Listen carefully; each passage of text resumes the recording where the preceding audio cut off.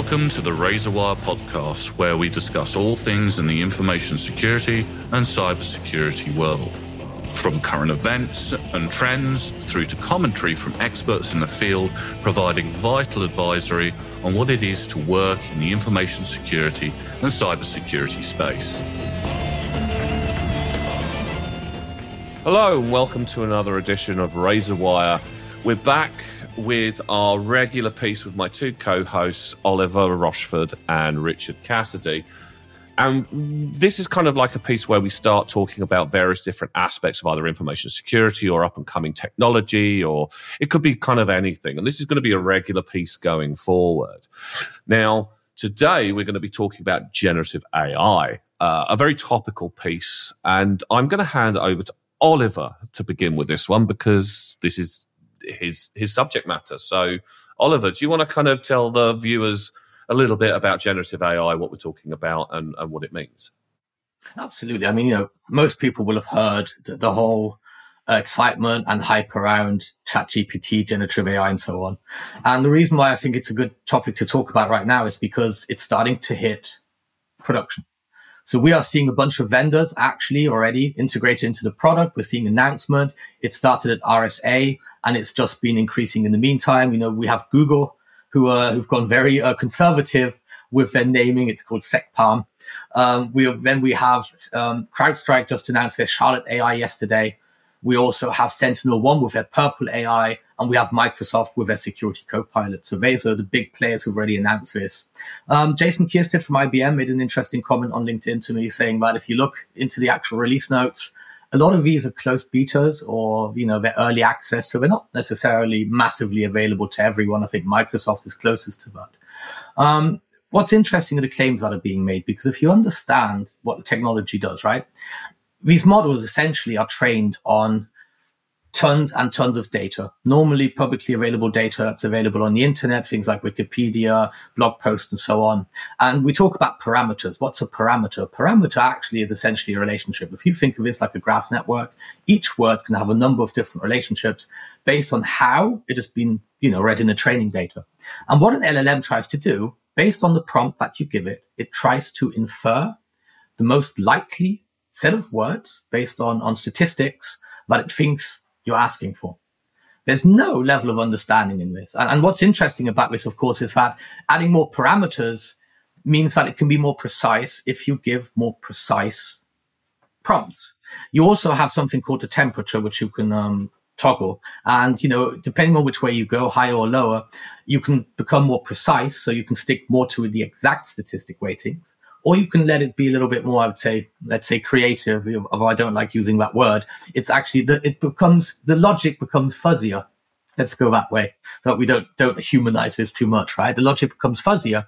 So when it actually starts to veer towards less probable things, that's how you can get like creativity built into the program. So there are limits to what you can do here. Training it on more data doesn't necessarily get rid of hallucinations, because the hallucinations are based on the fact that it doesn't actually understand what you're talking about, right? And hallucinations are essentially just another word for false positives. It's a pretty word. It lessens the impact of saying it's a false positive or a false negative, but at the end of the day, that's what it is. And so the question is, what can we do with this in security? What are the limits to this? People are talking about this being the general step for AGI, and that's not how intelligence works. If you ask any neurologist or anyone who's working in the cognitive sciences, it's an approximation. It's like cargo cult intelligence, right? And what I find interesting, the most interesting thing, is how fooled people are by this. It's easier to fool a person that a machine is real than it is to detect a hacker. And that's the last point. LLMs do not do detection.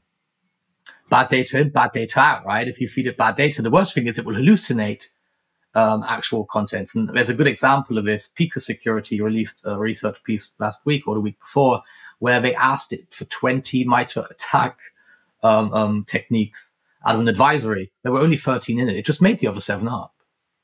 So there's an interesting, of course, you need to understand how to use it, but there's an interesting insight into that. But it's not really focused on truth or fact the way that a human being is.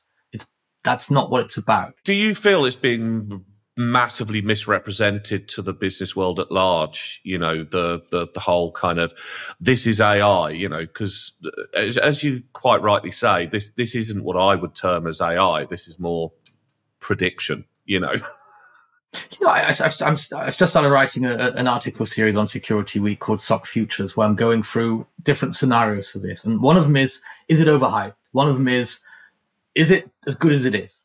Just as we think it is, right? As people are saying. The other one is, will it be regulated so that it doesn't get better? And the last one is this hype? Is this basically full acceleration AGI? My personal opinion, based on having played with it, spoken to people who've worked with it, is that it's a fantastic technology. It's a breakthrough in terms of user experience. It's going to help with parsing. Like this problem of converting from one schema to another, solved. With that, people haven't realized that it's solved. And classification. I've spoken to someone who's scraping 1,000 websites, feeding it into one LLM, not GPT, a local one, classifying it whether it contains insider risk, and is then feeding that to another LLM to write up a post. So if you use it, if it's narrow, if it's trained, if it's focused on a single set, it's great. As soon as you let lay people start just putting random stuff into it, you're going to have to add guardrails. And I think those guardrails are going to prove as cumbersome as any guardrails we've had in the past, like application allow listing and so on. But it's a great technology. Is it overhyped? Yes. Man, massively. It's like, I believe. So I've read a few articles and I think they're quite right. A lot of tech companies are massively overvalued and they're hoping this is going to postpone the reckoning. And FOMO, fear of missing out. There are a lot of executive teams right now who are just thinking, shit, we need to run on this because, excuse my language, we need to jump on this because everybody else is, right? But I think it's premature to leave it into production. I also think that the limitations aren't being made clear to people. It's being overhyped in the sense that people are being promised way more than it can do. Yeah. Richard, what are your thoughts on this? Yeah, I mean, so on valuation, I think the company behind ChatGPT, 29 billion in 2023 so far. I mean, if you think about how long they've been around, that's an insane valuation. But then you kind of look, what am I doing? I'm out there speaking to a lot of CISOs at the moment. I've dabbled in ChatGPT and the others, and I think to Oliver's point on psychology, we have our reference points are skewed on what AI is, right? And our reference points are movies like Ex Machina, iRobot, Artificial Intelligence, The Space Odyssey. If you want to go all the way back to 2001: Space Odyssey, right? Where in those movies these AIs are portrayed as highly accurate, highly sophisticated, sentient beings, which AI isn't, right? And then you have to kind of look to the fact that as humans, we kind of inherently trust these technologies probably far too much. And we're not applying the old Russian proverb of trust but verify, because, as I said, our reference points are skewed. And that's kind of unfortunate.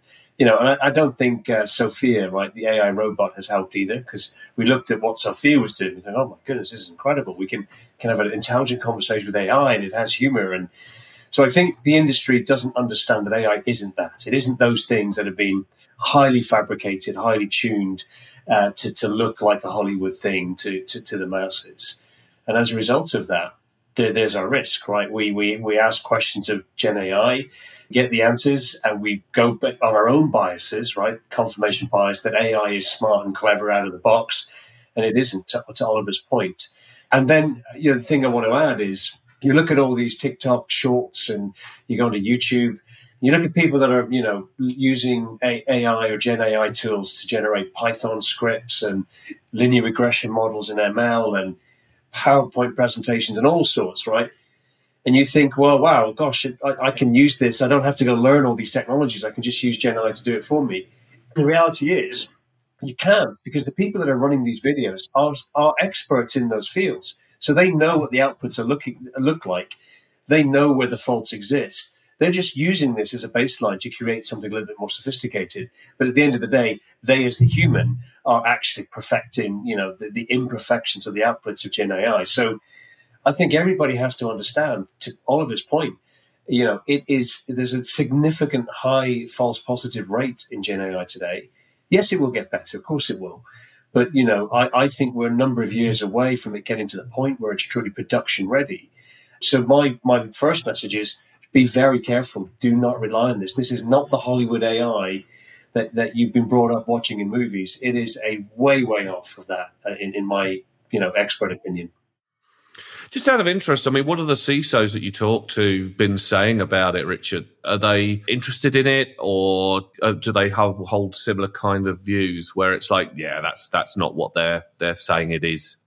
Yeah, the general consensus at the moment, I mean, you get the odd, you know, number of CX levels that kind of think, oh, this is going to be the future. You know, we can hyper enable the workforce using Gen AI to get more stuff done in shorter periods of time.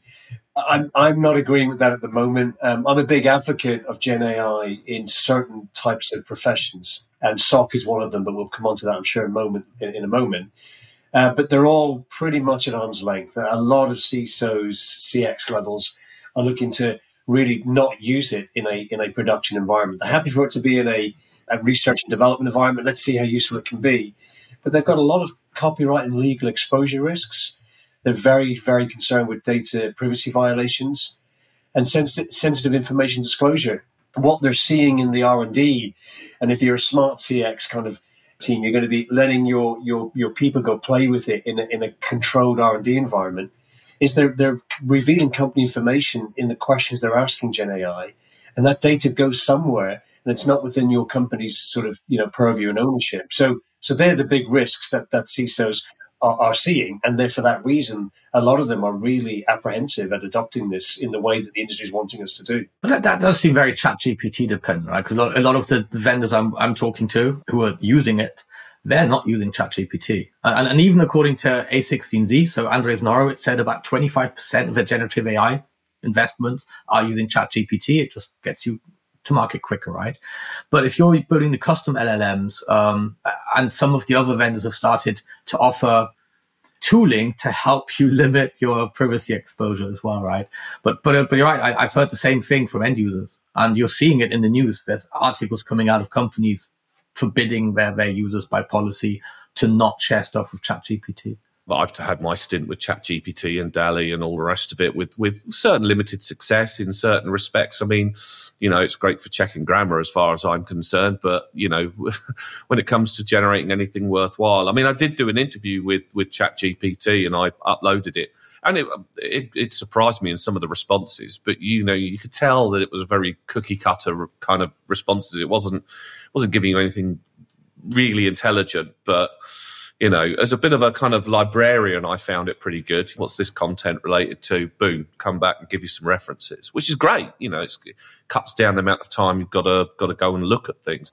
I mean, so from a prompt engineering point of view, so I use it on a daily basis. I've been using it for about 3 or 4 months. I use it to help me with marketing because I'm a one-man band. And what's interesting about it is the fact that I'm now at a point where I have like a large sheet with my messaging, all of my features, benefits, all that kind of stuff, which I feed in. And then I ask to turn that into a blog, turn that into a tweet, contextualize it for this. So if you train it well, narrow application, you will review it. You use it as I would say, productivity tool, maybe a brainstorming tool. Because the other thing I do is I say, generate me 5 tweet titles. And out of 5, 10, I can mix and match, and I generally get something good out. And for me, it solves that blank page problem. Getting started, having something to work from, to iterate from, rather than starting from scratch. So it's definitely, don't get me wrong, I love it. I think it's a huge step forward in terms of UX, almost like the iPhone or something like that. But for security, I don't know. I think for the type of things that we wish it could solve, I don't think it's going to be as successful as some people are hoping it will be. But nevertheless, things like being able to query SQL without knowing SQL, that's a pretty neat use case if you ask me. That's pretty cool. And doesn't rely on hallucination in the sense that you're querying a database and you get the result back. And I think that's the interesting thing to look at. People think it's a Wikipedia. Don't get fooled by the demo trained on public data. That's just showing you the potential. If you blindly trust what it says out, that's not what it was designed to do. This is to showcase the potential. Once you start applying it to a narrow use case, once you start saying, like automating it where the user can't necessarily interact. You say, whenever the data comes in, fit into this template, put a sentiment onto it, that kind of stuff. It works really well. But that is definitely not the human existence kind of risk that people are making it out to be. Yeah, and to your point, when you do get that kind of paralysis of where do I start, what does this mean? Gen AI tools can help you get there quicker. And I think from a security use case perspective, that's not a bad thing, as long as you apply the trust but verify mantra, right? You say, okay, well, it's told me these are the things I'm looking at, right? I see some alerts come in, right? Let's use it from a SOC perspective. And I don't really understand what the alert is telling me because I'm a brand new analyst, fresh out of uni or from the school of hard knocks, depending on whichever way you come in. And ChatGPT, for example, and others, I don't want to make this ChatGPT because we've done that to death, but will help me get more context to things I don't truly kind of understand. But here's the key thing. If you're using Gen AI to kind of enable, you've got to have a level of knowledge. You can't just go in blind. And I think this is the biggest risk to the industry. A lot of people I'm speaking to see these Gen AI tools as a way to almost be ignorant to the facts of what they're actually querying, because they trust it inherently. They believe, especially with some Gen AI tools, now connect to the internet and their database is up to date as of 2021/22. They're using these tools and using it as gospel, saying, oh, well, the answer must be true, right? Must be correct. But it isn't. It's a foundation. It's an answer that you have to go and do more research on. But the good news is it kind of gets you to the point that you need to go and discover and do more analysis with quicker, in my experience.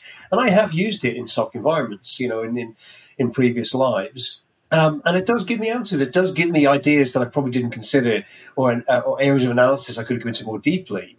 I wouldn't have got there if I didn't have the knowledge. And this is the warning to users and to people that are going to allow, these kinds of use cases. Make sure the people that are using them are educated to a good standard. And in those cases, Gen AI can be a very, very helpful kind of AI assistant, but it should never be the source of truth for any outcome. It's really another avenue of investigation analysis, in my opinion. I think you're absolutely correct. Like, keep an expert, keep a human on the loop. And the other thing is, coming back to the narrow use case, you have a human who feeds in a number of events and you have a template for how your report comes out. It's a pretty safe process. You control what goes in. You tell it what comes out. Quick review. It can save you a lot of time having to write it up manually. But that saves you how much time? It doesn't automate the analyst away. Don't get me wrong. It's an annoying task to have to write something up. Like, for some people enjoy it, right? But it's not an ROI task, let's say that way. And so automating that is great. But at that point, you just have a very sophisticated, parser, essentially, right? Yeah, I get, whenever I use it, I kind of get the impression I'm kind of interacting with deep thought from Hitchhiker's Guide, where, it spends ages coming up with the answer to the question, but then kind of refers you back to the question. That's what you really want to ask, and that's what you really want to use. What is the question you're actually asking for? And knowing what to ask can get you some output that is kind of helpful. I tried using DALL-E, for instance. I got very mixed responses. I mean, I've seen some beautiful pictures being released, but it's like, I'm obviously not right. I'm not putting in the right thing. I've not got the syntax correct. You mentioned some key players in the security space implementing this already. And what are their plans on using this for? I mean, as you say, it's great for prompts, it's great for brainstorming, it's great for maybe doing some grammar and clearing up things that you want to release, that kind of stuff. It's a good kind of little companion tool. But what are these big players? I mean, if they're releasing it already, what are their intentions behind it? I mean, so most of the demos that you're seeing in the moment tend to focus on natural language interface. So being able to say, show me all of the hosts which have CVE-X. Show me any host which is susceptible to Outlook vulnerabilities. It's that kind of stuff. Show me which threat actors, based on our vulnerability profile, we are currently susceptible to. And if you think about it, these aren't very complex things from a query point of view. A lot of SIMs already have that stuff built in anyway in a form of dashboard or something. And whether natural language is really the most elegant form to interact with data, I'm not convinced. Just like Alexa is great, but at the end of the day, I use it to set a timer and to play music. No matter how many times Amazon wants me to interact more with it, it's a cumbersome way of interacting with many applications. In fact, my finger's quicker. But those are the demos that we have right now.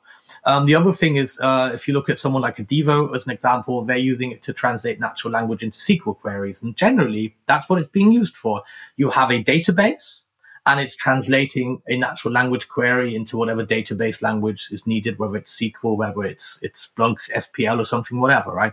That's the main usage in the moment. Is that groundbreaking, revolutionary? I don't know. Yeah, it's interesting. And where it gets scary is going beyond cybersecurity. Just briefly, James, I was speaking to an investor not only earlier this week in the telemedicine space, and they were absolutely hell-bent on the idea that Gen AI is going to revolutionize the ability for patients to interact with their own data, right? And they said, wouldn't it be great to have a capability where, you could get some outputs medically and the patient could ask, what does this mean? What's the potential outcome of these variables, heart rate, respiratory, things like that. And what everybody seems to be forgetting is, to Oliver's point, Gen AI tools, they all have that. They're very good at translating human query input into something that's very specific, and machine language is one example of that. If you don't apply the right analytics behind what's feeding AI, you're putting yourself in a very dangerous situation. And it all comes back to me to kind of ML and the kind of true kind of learning algorithms that feed the data outputs that AI relies on to be accurate. And a lot of people in the industry seem to be forgetting that middle proxy between the human interface for those predictive kind of things, Oliver, not the very static human to machine language queries, is where the biggest risks lie. AI is not predictive. It isn't able to do that. We need to remember that we still need super smart data science capabilities at the core to make AI better at what it does in the long term. And so people really need to kind of think about what AI is and what it isn't. And I still think there's a massive misunderstanding in the industry as what it isn't. The interesting thing about this is that we have this tendency to anthropomorphize technology, right? People always, some people, even their car. So it's easy to fool us into thinking something like this is actually smarter than a regression algorithm that does anomaly detection. And it seems that way because of the way that it interfaces with us. It's a more natural, friendly way to interface with it. But in reality, it's very, I wouldn't say it's similar in approach, but it is similar in as much as it's a building block. This is one building block of many in the AI tool chest that you're going to need to build very complex, sophisticated programs and solutions, right? But right now, it is being sold as the penultimate. And I've heard people who think it's going to help with detection. I've heard people who think it's going to solve the false positive problem. Other people who are trying to automate it to do scanning and stuff, where I'm like, no, man, it's no smarter than a script. It just isn't smarter than a script. It's just convinced. How can I say this? It's better at convincing you that it's smarter. I mean, I see it as like a good step in the right direction to where we're going with this technology. I suppose in many respects, getting the ability to communicate with an AI eventually when we have actual AI and getting outputs that are meaningful is a really, really key aspect to utilising that technology going forward. But as you say, there's a hell of a lot that needs to be developed under the hood. I think was it you, Oliver, that put up the post on LinkedIn where somebody going in front of an investor or a VC or something, and all they did was just sit there going AI, AI, AI, AI, and it was literally AI for about 2 minutes, nothing Google else. CEO, and somebody counted how many times he said AI in the actual talk, and that the stock price went up, right? The other joke going around is that in the moment, if you were at any point working for OpenAI in the past years, you don't even need to provide a business proposal. You just need to give your name to get a check. So it's definitely cool. I think we should go and join OpenAI for a bit. Yeah, but the interesting thing to me is like, well, if you look into this in the background, there's a gold rush going on, and the gold rush, actually, people making money is Amazon. Because Andreas Horowitz have said that 80% of all of the investment in a generative AI startup goes on compute costs. They worked out that one training run on GPT, I think 3.5, costs somewhere between $500,000 to $3.8 million. One training run. One session on ChatGPT takes about half a liter of water, has been estimated, and the CO2 output from a training run of GPT-3 is in excess, I think, of like 10 or 11 times what a human being consumes. We're going to have to reduce that if this is going to be a viable technology to be able to use. And that's the other question, right? ROI is not just based on capability. It's based on capability versus how much it costs. We haven't even spoken about the costs of this yet. Is it even affordable? Well, if I look at the rest of the security technology out there, probably not. I mean, you know, I've spoken to a number of CISOs over the last sort of couple of years since the pandemic, and a lot of them are remarking about how the cost of some of the tooling that they want to put in to build out their defense in depth has been dramatically increasing. And we were talking about one particular vendor who'd upped their prices, you know, in the hundreds of percentage points, whether that was because they're in trouble or whether that's because, you know, all of a sudden they discovered that everybody wanted that technology and they felt they could up it by a couple of 100%. I just see AI, the moment anybody slaps AI on any product, it's like, right, now that's the justification for charging you $500,000 or 10 million quid or whatever it's going to be. I just see a massive hype train heading down towards security, and we're going to be sat there as the professionals in this space going, it's not giving you anything more than it's a useful tool, but come on, guys. So a lot of the reporting, if you follow this, there are different groupings of people. There's this one group who thinks that this is the end of humanity. There's this other group of people who think it's complete hype. Cory Doctorow has said that this is just the next NFT, right? As an example, I've seen other journalists claim that it's just the tech bros trying to avoid a comeuppance in down valuations, and other people think it's just the next step in evolution. It's interesting to see all of these different viewpoints about the same technology that we all have access to, right? That's one thing which I find utterly fascinating. I think if you ask me, this is evolution, not revolution. If you've used Grammarly before, I think this is just the first bit that's production ready. That's really impressive. That's really good to use, right? And we're kind of at that point now. I think the other point which we're at is that everyone's doing the obvious use cases. If you give it 12 months, it's going to be in everything. But what's going to be interesting is once people start experimenting, once people start applying this to areas that we haven't thought about yet, which I think we haven't hit that yet. I think maybe the problem at the moment are the use cases. But to me, this duality of is it hype or is it revolution, I think misses the point. It could be both. It's a really cool breakthrough technology, but overhyping it is still going to have a negative impact on it because it's being pushed too quickly. I think it's both, right? It's really, and I think that to me is something which is pretty new because NFTs were obviously crap, right? But here you have a core of a technology, which is why I think there's such a divergence in opinions about it. The whole NFT thing, for instance, I mean, smart contracts, the ability to fractionalize pieces of art or buildings or whatever. I mean, the concept behind it is fantastic and could be genuinely very beneficial depending upon your viewpoint on it. I know you've got a very specific view on things like cryptocurrency, and I have a very, very different view. But when it comes to AI, I mean, I've read Ray Kurzweil. I've watched all the films, obviously, that we've all watched and loved, like Terminator and all the rest of it. I don't think we're going down that route necessarily.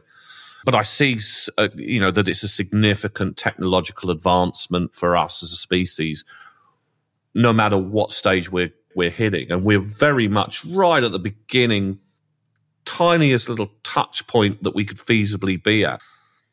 With the generative AI that we have at the moment, we're using it for funky things. I'll generate, go to DALL-E and generate a wombat flying through space towards a black hole, and it'll give you something. I don't know what it'll give you, but there you go. Try putting that in the prompt.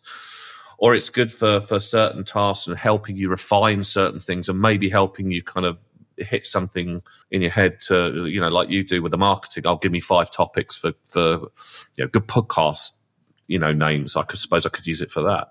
But we're far, far cry away from proper usage of it. And I do fear that with all the hype train coming down the right, it's just going to ruin innovation for this particular technology going forward, because people will be like, oh, do you remember the hype train for AI? And now all of a sudden, it's not what we thought it was when we bought it. Anyway, I'll shut up and let Richard have a speech. Realistically, if you look at kind of the massive wave of interest that's been gathered and the freight train of hype that's kind of gaining momentum, but the smarter people in industry are starting to realize, okay, these are its limitations, and we need to work within that, right? And that comes around these Gen AI tools inherently have a lack of explainability and interpretability, right? If you query how it knows what it knows, it doesn't tend to give you a very good answer to it. Because what generative AI platforms do is they group facts together, right, probabilistically. And that just goes back to the way that AI has kind of learned to associate data elements with one another. That brings a trustworthiness problem to the data that you're getting from it. And as long as you know that, to Oliver's point, then you can work within the confines of what these Gen AI tools are going to give you. And I think organizations, if they're going to start to adopt Gen AI within human resources teams or security operations teams or legal teams, they've got to do operator training, right? You learn how to interact with these tools, learn what persona you want the Gen AI tool to take, and then, curate the inputs and outputs and get to a point where you have enough to go and build a credible fact-based response off the back of it. So, we're still in a point where we get a plausible answer. We don't really get anything that's concrete. And as long as you know there's that level of untrustworthiness, right, within AI systems, then you're okay. If you come with that mindset, you're not going to get burnt, I hope. It's certainly not going to cost you your livelihood. I think those that see it as I said earlier, the gospel of truth, you're at a risk really of making some big errors in industry and potentially causing yourself some challenges. So, that's kind of my view on it. Be smart about what it can and can't do, and go and do your homework on how it learns and and what the outputs are, so that you don't fall foul of the trap that I've just explained. I mean, very much so, because one of the things which you outline points to the fact that 5 years down the line, this hyper specialization is going to be rarer. You're going to see neo-generalists. You're going to have to be a generalist across various different areas to be able to interact with an LLM, to be able to get it to do all of the different work that you need it to do. Because we always think that the person is able to ask the questions. In my experience, most people don't know what questions to ask. As a Gartner analyst, that was part of my job, to spend the first 10 minutes working out with a client what they were actually trying to find out. And so I'm not necessarily convinced that it's going to make it easier for everybody. There are certain type of people who are going to thrive with this. But there are two really interesting insights out of the entire thing. The first one is that you don't need to be anywhere near AGI to be disruptive and to cause huge societal disruption. This is about 5 to 10% maybe towards that area. And look at the chaos it's already causing. We have the writers' strike in the US as an example. There, the copyright topic is a completely different one. We're not using images in the company because I don't want to have to identify every image 18 months later when the copyright case gets lost in court, So we're just avoiding that minefield as an example, right? So the legal aspects already, and if you think about the regulation driver, the US is talking about regulating, it's only just brand new. So in other words, you don't need to be very sophisticated with technology to have a huge disruptive impact. This is what you're seeing with this. The other thing is that you also don't need to have AGI to have a Terminator, James. The interesting thing is that once you're being chased by a smart bomb, you don't care if it's conscious or not. It doesn't need to be. It can be pretty dumb and still get you. What's interesting is, or what's critical is who controls that. And that's the thing which we need to think about. Yeah, who controls this? Yeah. Well, this is which leads me into this, and I've been pretty disappointed in big tech for the last forever, really, but more so since certain issues with a certain virus of unknown origin that one wormed its way around the world and put us all into lockdown, with the whole, you can't debate this, you can't talk about this, we're going to sanitize this kind of input or output or videos that you post or content that you talk about, because we don't want you talking about it. Aren't we in danger with AI, bearing in mind that it's not like you can just sort of pick up the bare bones and train it against the data set that you want to train it against at the moment? It's not as easy as that. You need some pretty significant compute power, as you mentioned earlier on. So are we going to end up relying on Microsoft's version of reality and IBM's version of reality and not get what we need? So this is actually a content I was going to put in another podcast. I hate being called a pessimist, and I hate being called an optimist.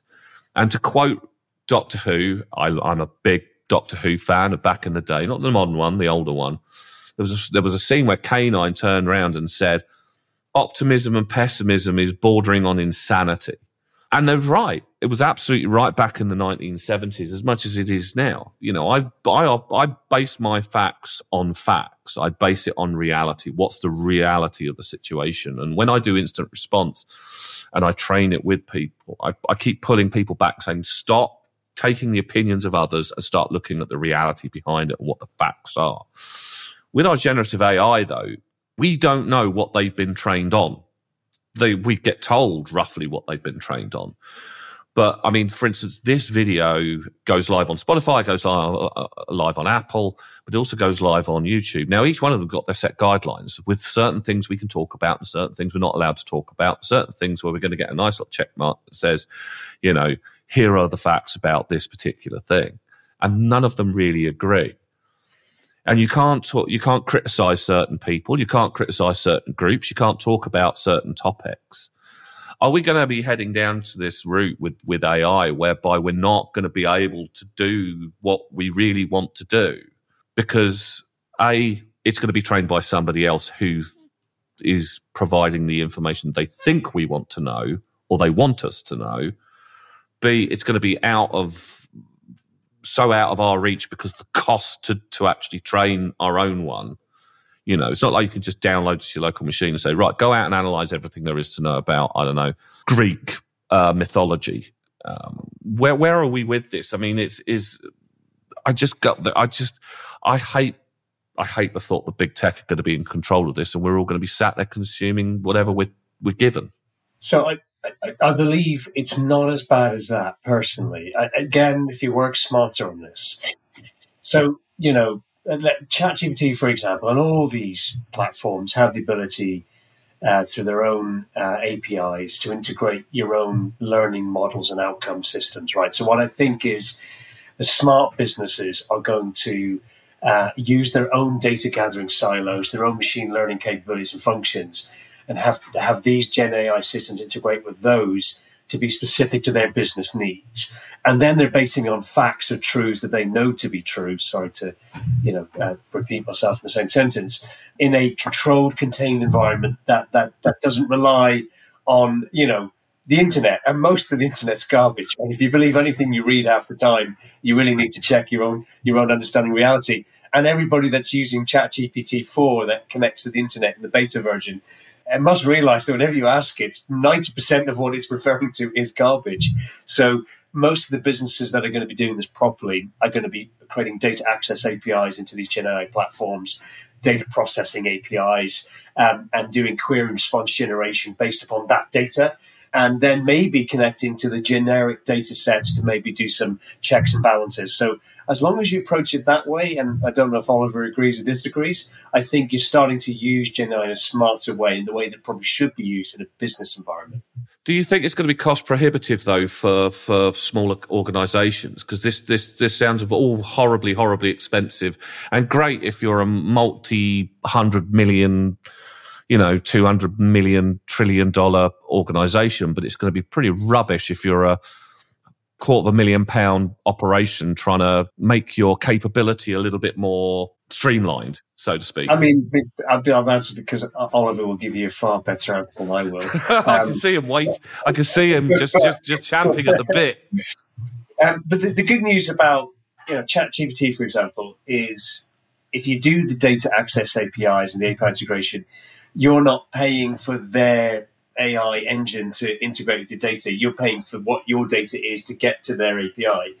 But the companies that are going to be using their own machine learning arrays and so on, they're normally very large enterprise type businesses with significant budgets to invest in this. So you're right, it's going to become the playing field of the rich and very well funded organizations, leaving, those smaller businesses, those startups, to be the bottom feeders of the 90% garbage data that these tools refer to. So I think you're right. It's going to create a very different dynamic in industry. And that in of itself is a big risk, actually, a big challenge. It's almost the rich versus the poor in society. I think it's going to become more of that. So we need to find a way around it. I don't know the answer, but I think it's a big risk. I agree to an extent with Richard. Right? I personally believe that most people, they want bias. They just want their bias to be reflected. And that's how consumers work. And there will be different people offering them models with different biases off the shelf. I also think that from a training perspective or cost perspective, I mentioned the costs earlier, but realistically, you can run smaller models on a phone, on a desktop PC. People are doing it. You just need a GPU. For me, there's this bifurcation. If you're well off or you have skills, you're going to have a custom built model. If you're poor, you're going to have to deal with whatever off-the-shelf model you have to interact with instead of a human being, because that's going to happen. If you're on benefits, if you're basically dealing with the electricity board or something, you're going to end up interacting a lot with these things, because at that point, it's like a monopoly. You don't have a choice. And so I expect that to grow. It's going to be dystopian for some people. They're going to have to interact with these for the most part, right? And then there's going to be this middle area where you can afford like an app, which allows you to customize a little bit, but that's going to be limited on how much you train yourself. Most people are not going to be good at training an ML model, right? So they're looking for information. I think that's the other way around. So I think it's going to be very mixed, which is why I think regulation, societal responses are going to be really more important than technical capability almost, Do you think this is all going to get horribly ruined by governments getting involved in what we can and what we can't? Yeah, because we've seen this whole kind of negative comment on AI in general. And I don't necessarily disagree with it in many respects, because we've all seen what happens when idiots get hold of technology, the way it's been used. We're going to start seeing a hell of a lot more regulation. It's natural. This is what people are talking about. And this is what people are having fears over. They do fear the Terminator thing. Personally, I'll embrace it. I'll upload myself into the singularity. Yeah, screw that, Get rid of this meat body. But we're on the cusp of such a good set of technology, even if we look at generational AI before we start hitting, future generations of it. And then hopefully, finally, somewhere down the line, true AI emerges, but we could horribly screw this up in the journey to that final level of technology. And that's what I worry about. That's what I'm concerned about. I mean, all these companies are jumping on the bandwagon and running down the hype train at the moment. They're just going to look like idiots in the long run when actual usage of this technology comes out and some of the tooling that they're developing, saying, look, we've got AI. It's like marketing have chucked AI badge on the side, but let's go and charge it, £500,000 for it. And then, of course, we'll sit there and use it and go, what is this? I think legislation as it stands is a patchwork exercise in Gen AI at the moment.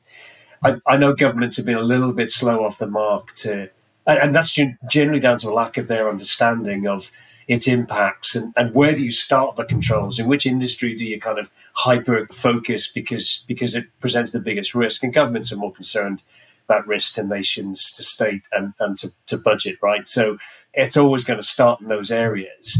I think the European Union are making some good steps, or the Commission is kind of proposing a framework, an AI framework, which is kind of in big discussion at the moment. I think it's Article 144 in the US, which has started out of various discussions. So there's what I call patchwork processes in place, but we really are a long way off, I think, a viable, impactful legislation framework for Gen AI, because it's just such a mammoth of a technology and problem at the moment that it's almost becoming difficult. Where do you start? And in my opinion, from at least what I'm seeing out there in the field, I don't know what Oliver thinks.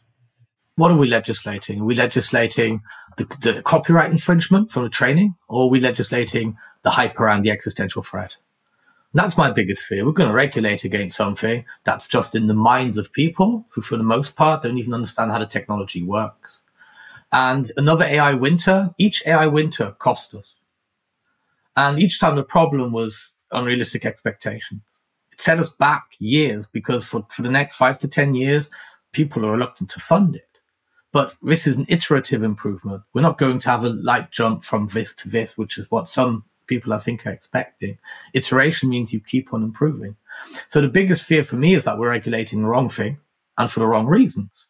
At the same time, the copyright infringement, if 300,000 people lose their job, it's a personal tragedy. 3 million people lose their job, it's a national security incident. And I think that's also going to decide how we regulate it. That fear is realistic. The writer's strike in the US is a very good example where they're afraid of being replaced with AI and we're not getting any assurances that they're not.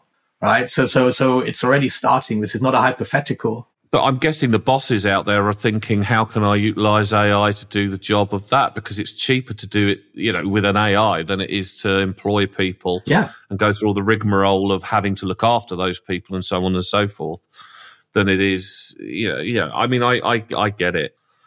I genuinely do. But I mean, AIs aren't exactly creative, really, are they? I mean, they're not going to... Nor people. You're overestimating. Most people aren't. And most creativity is just recombination of other ideas. That's one of the three forms of which AI... But I keep hearing this, well, it doesn't do novelty. 90% of the people I speak to never have an original thought. No, I agree with you on that. And so I don't know why we're putting that benchmark on an AI. It's not necessary to build a good business. It's not necessary to succeed in life. Why should it be necessary for an AI? You just need to be good enough. Right. And for many use cases, it's surprisingly good enough. And that's the danger. It makes you think it almost has a Dunning-Kruger built in because it makes you think it's more competent in other areas. It's just a useful tool. Yeah, I love it. Don't get me wrong. But we're discussing what people expect from it rather than what it is. Right. Yeah. I mean, legislation's a way off, isn't it? You've got the AI Act of the European Union. I believe it's still in consultation.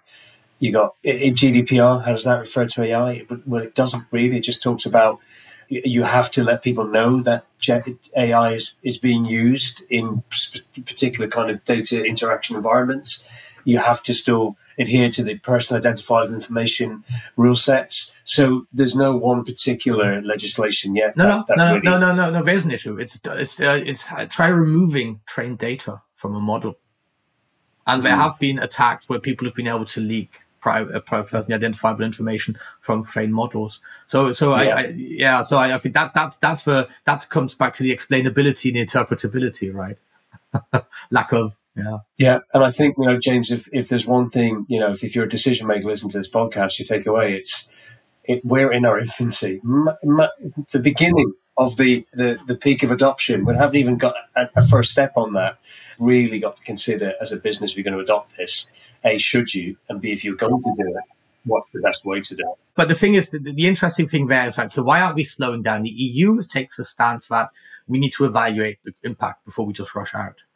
And the reason why businesses and why some countries aren't taking that caution is because they believe they're in a competitive situation. The US won't slow down because Chinese won't slow down. We're not going to slow down because our competitors won't slow down, and so on. And that's why you need regulation to artificially create that break.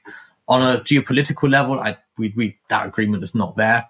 But at least on a business level, you think it should be. Yeah. It sounds like we're going to be talking about this for the next couple of segments, really, as a general rule, because we have reached the end of our time. It's been really good. It's been really interesting. And I think for those of you out there watching this, we're probably going to end up speaking about this on a regular basis. I just can't see it changing anytime soon. But no, cheers, Richard, Oliver. As always, it is an absolute pleasure to sit down and have a chat with you guys over matters like this. I think it's really important, not just for the security space, but really for business at large, because it affects pretty much every aspect of where we're going, one way or another in the long term.